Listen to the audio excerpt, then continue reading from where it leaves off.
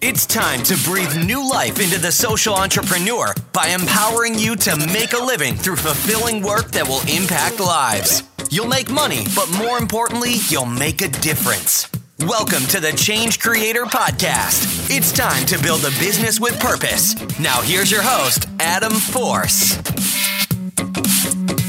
Hey, what's up, everybody? This is your host, Adam Force. Welcome to the Change Creator Podcast show. Today, we will be talking to guest Rachel Renock, and she is the founder of a company called Wethos. They launched in 2016, and the mission is to empower organizations that are committed to positive social impact. So if you're a freelancer, this is like a platform that you can jump on, get work with companies that are actually pursuing social impact.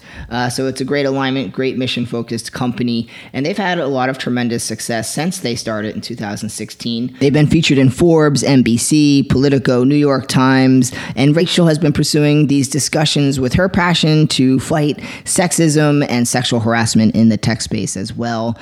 So just lots of social good, standing up for what they believe in. It's an exciting company, and Rachel is just a super cool girl doing amazing things along with her team.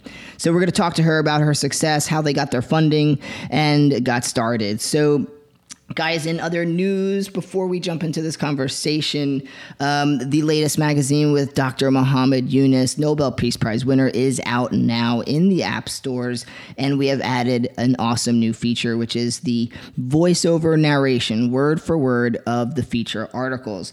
You're on the go, listen to the articles, driving in the car, listen to the articles. You get the idea. It makes life easy. Last but not least, we have a special edition coming out around February 15th, 2018, and that is called Events That Matter. This is a Change Creator guide for your conferences and events that are going on.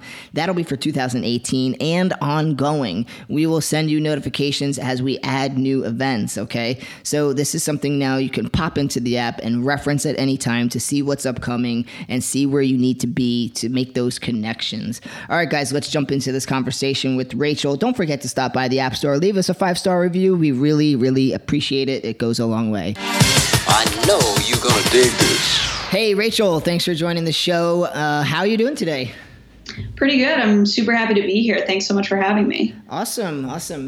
Yeah, we love what you guys are doing. We're excited to hear more about it. And I think, actually, even aside from just giving people lots of ideas and insights based on your experience, they might find some opportunity based on your platform. So we'll dive into that. And if you could start off just by giving a little background, what were you doing before Wethos, and how did you get the idea for it? Sure, definitely. So I actually used to work in advertising. So I was an art director here in New York City, working on a lot of big brands, CoverGirl, KY, Hershey. And I was actually freelancing on the side a lot of times, like nights and weekends, for nonprofits here in New York. So about a year and a half ago, I was really looking to use my skills to do something that kind of added value to my workflow. And that's where I started working with a bunch of these organizations. And, they came to me a lot of times with, do you need developers? Do you need grant writers? Do you need content people or social media people? And eventually I kind of sat down with them and said, hey guys, how are you getting your resources now? Because I know so many people who would love to work with you, but there needs to be some sort of process here. And they were like, well, this is kind of widely how we do it at the moment. Yeah. And so because of that, and because I knew there was such a desire on the other side of the market for people to really use their skills to make an impact, that's kind of where the idea was born. And, the core of the company is that we believe nonprofits are solving our toughest problems, and we believe that the people solving our toughest problems are the best talent. So we're really trying to sort of flip the script on, I think, how a lot of society sees the space. And really just introducing this new idea of the way that we think about charity, and then getting all of these amazingly talented people who haven't had the opportunity to work with the space more involved. Mm-hmm. Yeah, and I like to call out that you're leaning into your skills that you have from previous experience. And I find for entrepreneurs who do that, they accelerate their process a lot more. Things just move quicker. Yeah, definitely. And I think it's interesting because when we started the company, a big mistake people make when they start a company like this is that they invest all of their time and energy and money into the software first, without really going to market and really understanding what kind of need there is there. And because we happen to come from a background in advertising, my co-founders and I, we really built a bare bones MVP, and then we just really marketed it, and we really tried to get the word out. And because of that, we were able to have a lot of traction quickly. So I would say, our sort of background in creative advertising and strategic thinking and messaging and communications was a huge help in that regard. Yeah. So just to clarify, you had you were not a solo founder. You had a couple people with the company right out of the gate. I do, yeah, and they're incredible. I absolutely would not be here without my co-founders. We worked in advertising together on a couple of different accounts, and one, Kristen, came from a background in digital strategy, and Claire came from a background on the account side, and I was creative. So we had a really cool and interesting kind of balance and dynamic there, in which we were able to really utilize and still utilize to this day. So I think, when I sort of pitched this idea to them, they were into it immediately, and they just have that personality, the type of people who want to do something. I think by, giving us all this outlet outside of just the normal day-to-day in advertising really allowed us to do the room to kind of step up. And that's what got us here. And I think, I can't speak highly enough about my co-founders. They've adapted and adjusted and done everything that needs to be done to get us to this point. So it's definitely been helpful to have a support system there. Yeah, I couldn't agree more. And I specifically called that out because for anyone listening, I would 100% agree. When you have some co-founders, it makes things much, much more manageable. It's great to have people to bounce ideas off of who have different perspectives and skills and things like that. So I think that's actually really important. And, some people are successful going at it alone, but only for a little while. Sooner or later, you always need help from somebody. So having those co-founders is pretty big. And I'm curious, how long did it take for you guys to, once you pitched this idea, they're kind of like, yeah, cool. What exactly were your next steps? So, we talk to people who are in our audience and they're at their early phases. And we even had a call today with somebody and they just started something 2 weeks ago with an idea, but they're always confused about, so how do I make sure I have a feasible, financial model? How do I start getting this on paper and testing it? So what kind of steps did you guys take to start getting your ideas on paper and then getting to the point of validating a beta? Sure. So it's interesting. I think there's a couple of different things that kind of go into that. And I think one of the biggest challenges for anybody who has an idea is sort of what you're talking about, which is kind of like the paralysis of the unknown or getting overwhelmed by such a big thing that you don't know where to start. For us, it was really about making sure that there was interest. So when I say don't invest, hundreds of thousands of dollars into building software at first, our first move was a Squarespace site. And what we did is we went into a New York City ad jobs group, and we posted this Squarespace site, and we basically said hey everyone, we're thinking about doing a Squarespace site, we're thinking about doing a platform that helps creative people connect with nonprofits.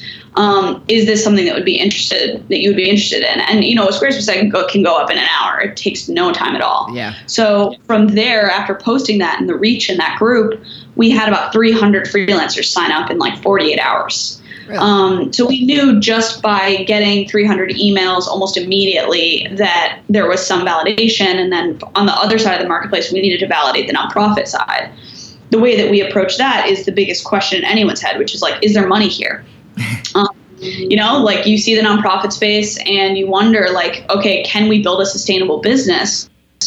We're focused primarily on this space. And the answer very widely was yes. And it now in hindsight is 2020, logically speaking, unfortunately, as a culture, we judge nonprofits based on what they spend in overhead, which means they don't hire full-time staffers very often. And they tend to be very overworked and understaffed. And there's a big burnout and there's a high churn in the space. Yeah. And so freelance is a great solution to that. You can outsource an awesome high quality graphic designer for a couple of weeks rather than having to hire somebody at a market salary. Yep. And so from there, we sort of took all those things combined and started to really put things down on paper. And by that, I mean, like, the go-to is the business plan. Beyond just getting people to sort of sign up and going to events and sort of building our network, and then also understanding that we needed to design a real MVP. On top of it is the sort of financial aspect of it, or the building of the business model. And from there, like, there's plenty of ways to approach something like that. We looked at a lot of competitors in the space. We looked at a lot of other freelance platforms. What is their business model? Yeah. Is that something that we can use? And so it really is just a lot of research. Poking around, reading a lot, starting to put notes down on paper, and then to sort of keep us accountable, we put on a meeting on the calendar every Tuesday.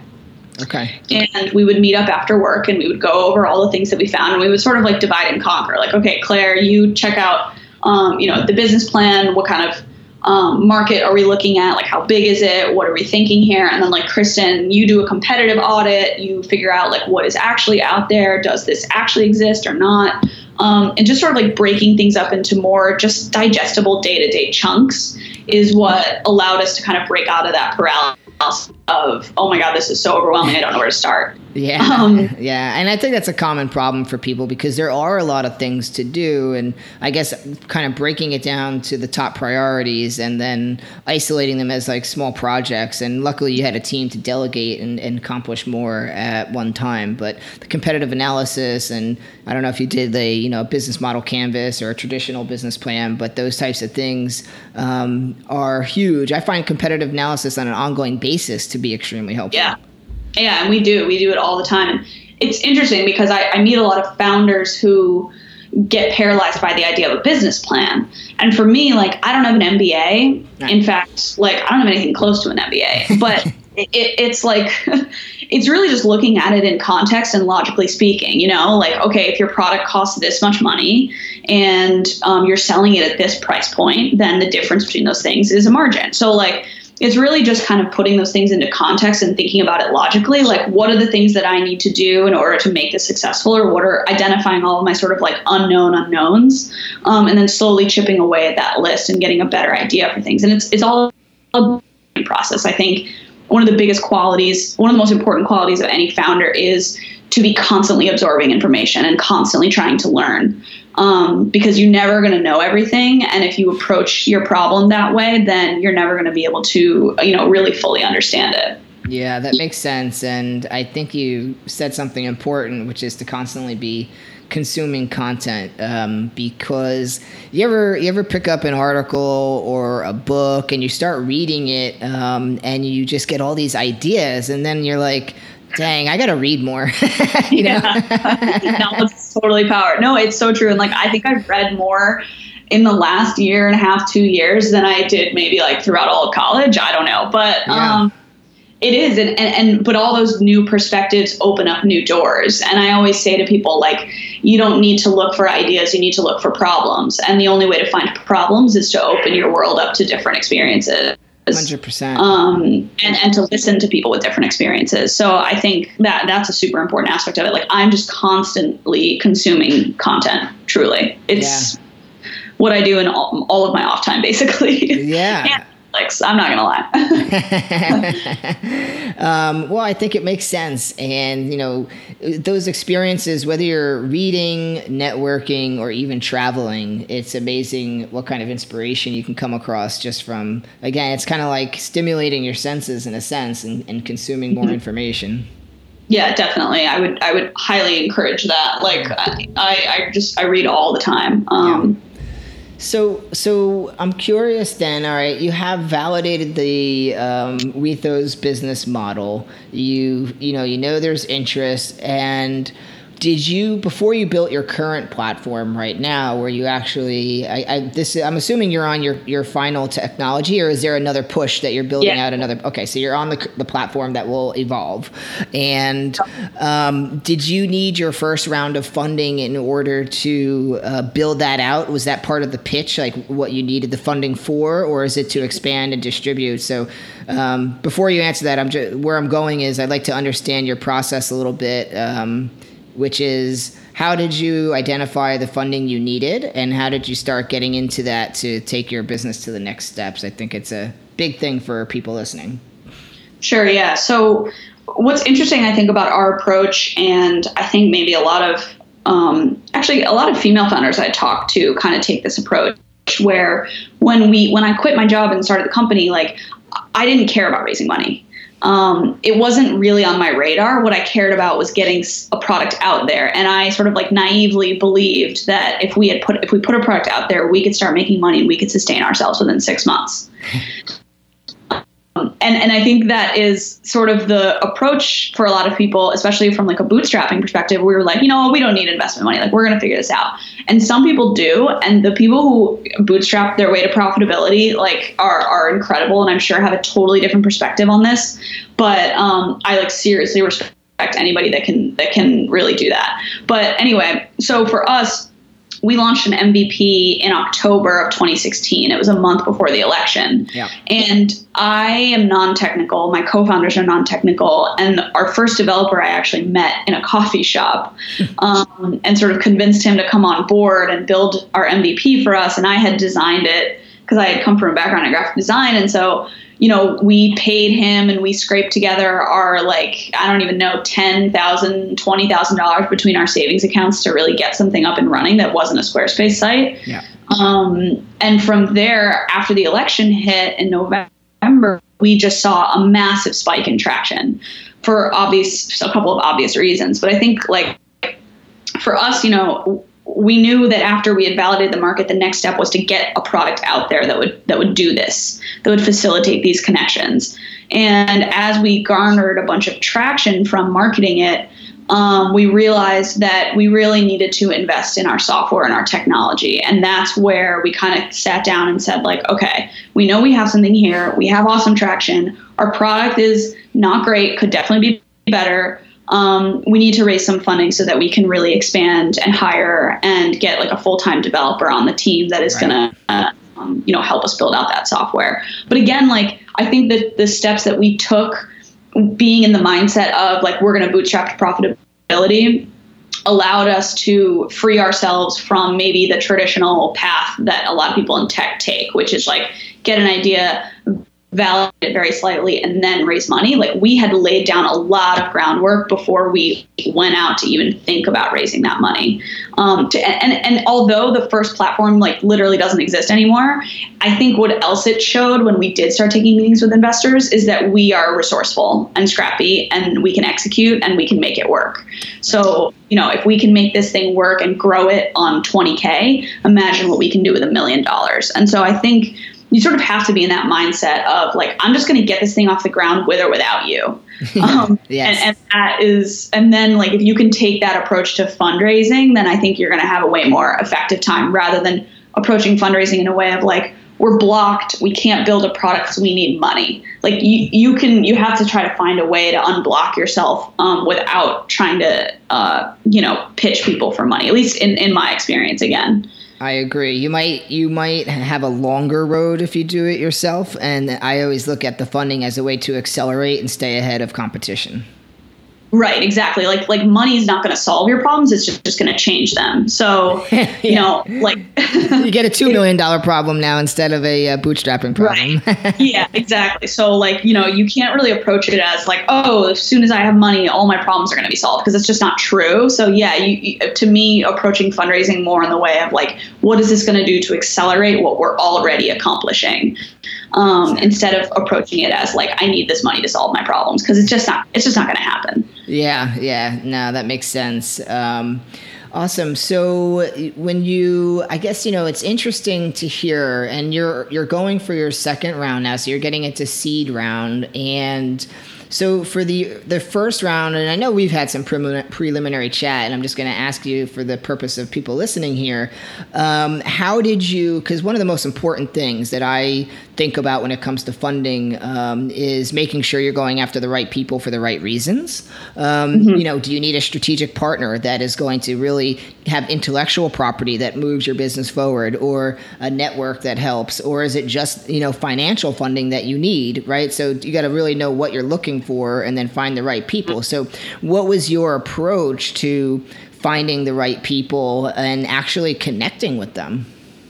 Yeah, so there's definitely no silver bullet to this. Like when we entered tech, I had absolutely no contacts, and I did not know the difference between an angel investor and a VC. Right.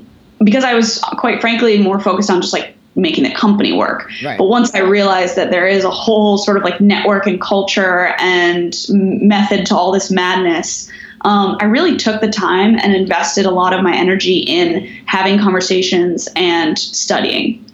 I think like for us, the way that we sort of approached fundraising was, at first we casted a wide net, which I still think was good, because you really want to build your network. Like, the best thing that can happen when you're raising money is for you to sit down with a VC and they say to you, like, yeah, I think I've seen you, or I think I've heard of this. Like, you want to make sure that you're building a network and you're providing value to other people so that it will come back around. Yeah. So I think my approach to that in general is to take the time, like write the personalized emails, do the research, listen to the podcast, read their blogs, like really get a thorough understanding for what motivates them. And then you're able to better approach these meetings. I think a lot of people approach fundraising as like business is business, but like these are people. They want to feel connected to you. They want to feel like you're having a conversation that is two ways, and that you're not just going there and saying,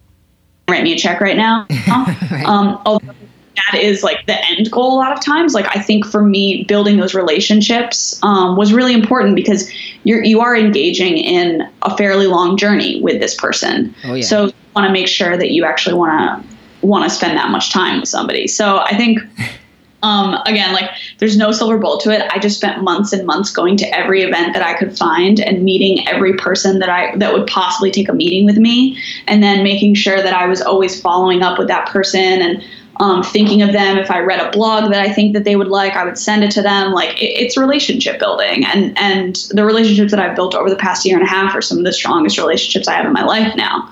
So I think that's a really interesting aspect to it. Like, you have to take the time and effort to really personalize it. Yeah, and I don't think people realize the courtship process that's behind, that relationship development for investing. It's getting those in-person meetings, like you said, the simple things. It could be an update. You don't ask them for funding potentially right out of the gate, but you might ask for advice, and then you're connected. And then, like you said, you sent a relevant article or maybe an update about the business, and you just kind of stay in touch, let them know what's going on. And I see this more and more, and multiple times now I've heard people give the advice of ask for funding and you'll get advice, and ask for advice and you'll get funding.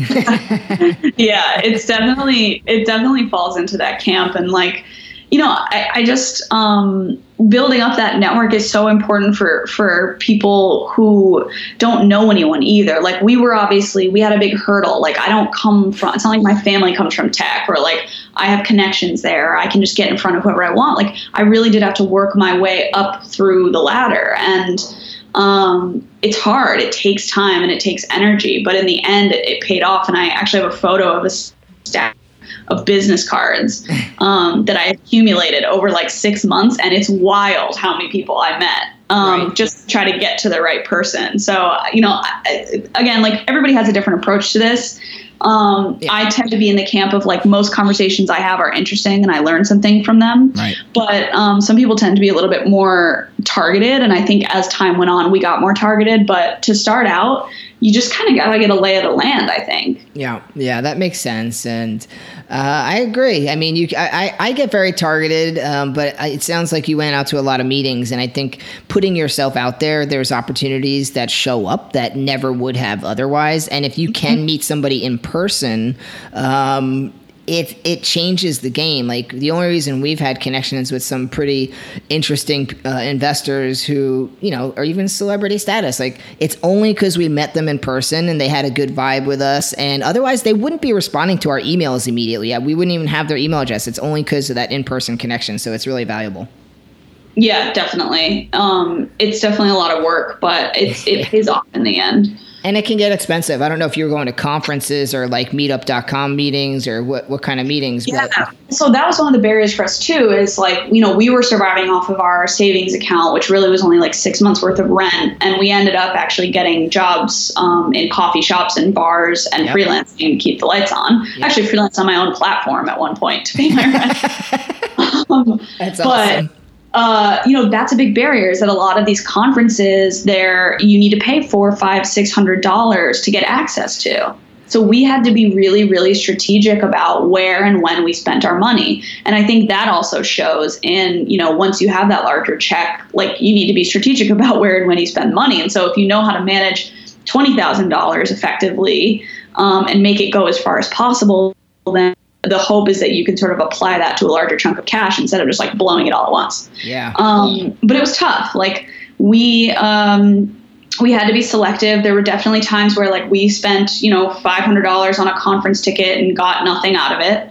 And that's frustrating. Yeah. And you just have to sort of try to do your research and figure out what the best way is to do that. But I found that the most introductions I got were people within my network. And by that, I mean like meeting with investors also who might not be within our wheelhouse, like, who are maybe like consumer brand facing investors, and they wouldn't do like a marketplace like this, but just kind of getting their perspective and understanding, like building that relationship, because they're then willing to help connect you with the right people. That's right. So it definitely was like an effort there. And there was certainly some monetary issues in terms of getting that exposure. But again, like there's a workaround for everything. You just have to like put your head down and try to figure it out. And I think we just spent a lot of time doing that. And it ended up paying off in the end. Yeah, I think it's everything you're saying is spot on, and I like hearing you say it because it's important for people to kind of hammer that in a little bit. And there always is a workaround, whether you're getting a job at a coffee shop or other companies have made side products that have nothing to do with their business just to raise money. Yeah. Even I'm trying to remember who was it. Is it Airbnb? I can't remember. No. They were like knocking on doors, making the cereal boxes. Like, it's like, crazy stuff, man. I know, but it's true. And like that type of like sort of resourcefulness and that spirit applies to your company at any stage, because you're always going to be making trade-offs. Like you're always going to be deciding between like, do I hire one more developer or do we put money into sales? Like no matter how big your budget is, you're going to have to be making trade-offs and you're going to have to get scrappy. And so I think that shows more than anything. Like if you can make it work and you can find those workarounds when you don't have any money, then you're in a much better position to spend the money wisely when you do have it. Yeah, makes sense. So let's talk a little bit here as we get to the end of the discussion about the vision you have for Wethos. Where do you see yourselves going? And what's the big vision for you, and what's the immediate future in the next year? Sure. Yeah. So for us, we're really putting a stake in the ground in terms of meaningful work. And I think what our company does and what it supports is this idea that we believe the future of work is more meaningful. We believe that we need to add purpose into the workflow that we're currently seeing. And we believe that people aren't just taking jobs for paychecks anymore. I think we've sort of reached this point in society where people are really looking to do things that align with their, and especially in a super politically charged world. Yeah. And then on the other side of it, like, I look at the nonprofit space and I'm so inspired by what they do every day and all of the challenges that they are trying to tackle. And it just frustrates me to watch a sector who is trying to solve our toughest problems like poverty and hunger and homelessness have no access to resources. And that is such a frustrating thing to see, because I think that for us, we look at the world and we say, if we were to flood 1.5 million organizations in this country with proper resources, what kind of world would we be looking at then? And I think we need to sort of shift the way that we kind of look at charity. And so for us as a brand and as a company, not only is it about connecting with people and getting them that more meaningful work, but it's also about changing the conversation around the nonprofit space. And it's really no coincidence that a sector made up of 74% women is dismissed. Right. And so I think we believe that charity deserves to be taken seriously. We believe that these people deserve to be recognized for all of their hard work, and we believe that they deserve the best talent.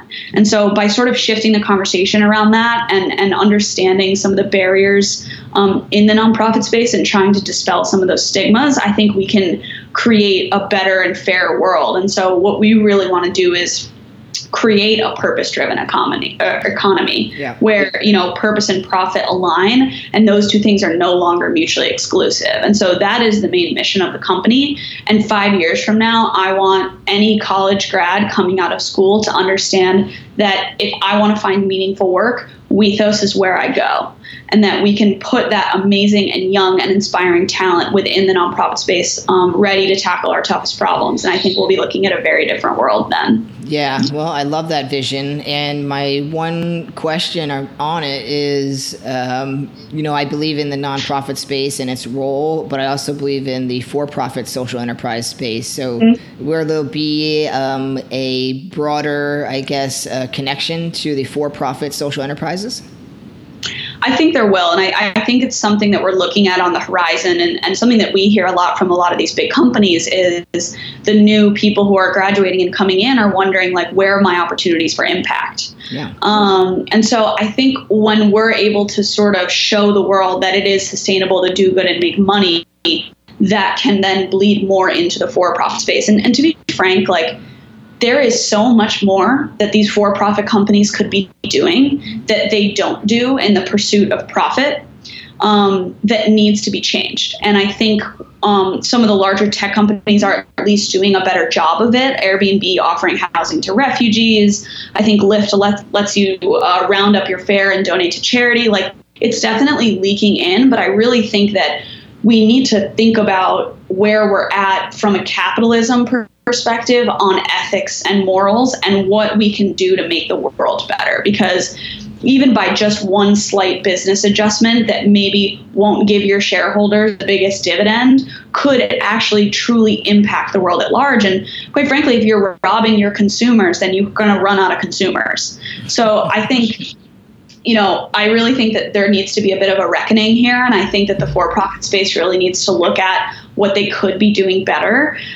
And I would love to be the one to sort of lead that charge and figure out how we can kind of reframe what we're looking at here. Because if we continue to beat ourselves into the ground in the pursuit of profit, I think that we are ultimately going to self-destruct. So there has to be a point in which that thinking shifts. And I'm hoping that this new generation of business leaders is going to lead that charge. Yep, I love it. So let's end on that positive note. I think we align on a lot of these challenges, especially the capitalism discussion, but that's for another rainy day. Yeah, that's certainly something to unpack. So listen, you guys, whether you're starting your startup and you still need cash flow on the side to fund your idea, or you're trying to be a freelancer and earn a living supporting awesome businesses and nonprofits, you could check out Wethos at Wethos, WETHOS.co, so Wethos.co, and sign up for their awesome platform. Give them a little love and see what kind of work you can get involved with to help make the world a better place. Rachel, thank you so much for your time. Really appreciate having you on the show here today. Awesome. Thanks so much. Have a great week. That's all for this episode. Your next step is to join the Change Creator Revolution by downloading our interactive digital magazine app for premium content, exclusive interviews, and more ways to stay on top of your game. Available now on iTunes and Google Play. Or visit changecreatormag.com. We'll see you next time where money and meaning intersect, right here at the Change Creator Podcast.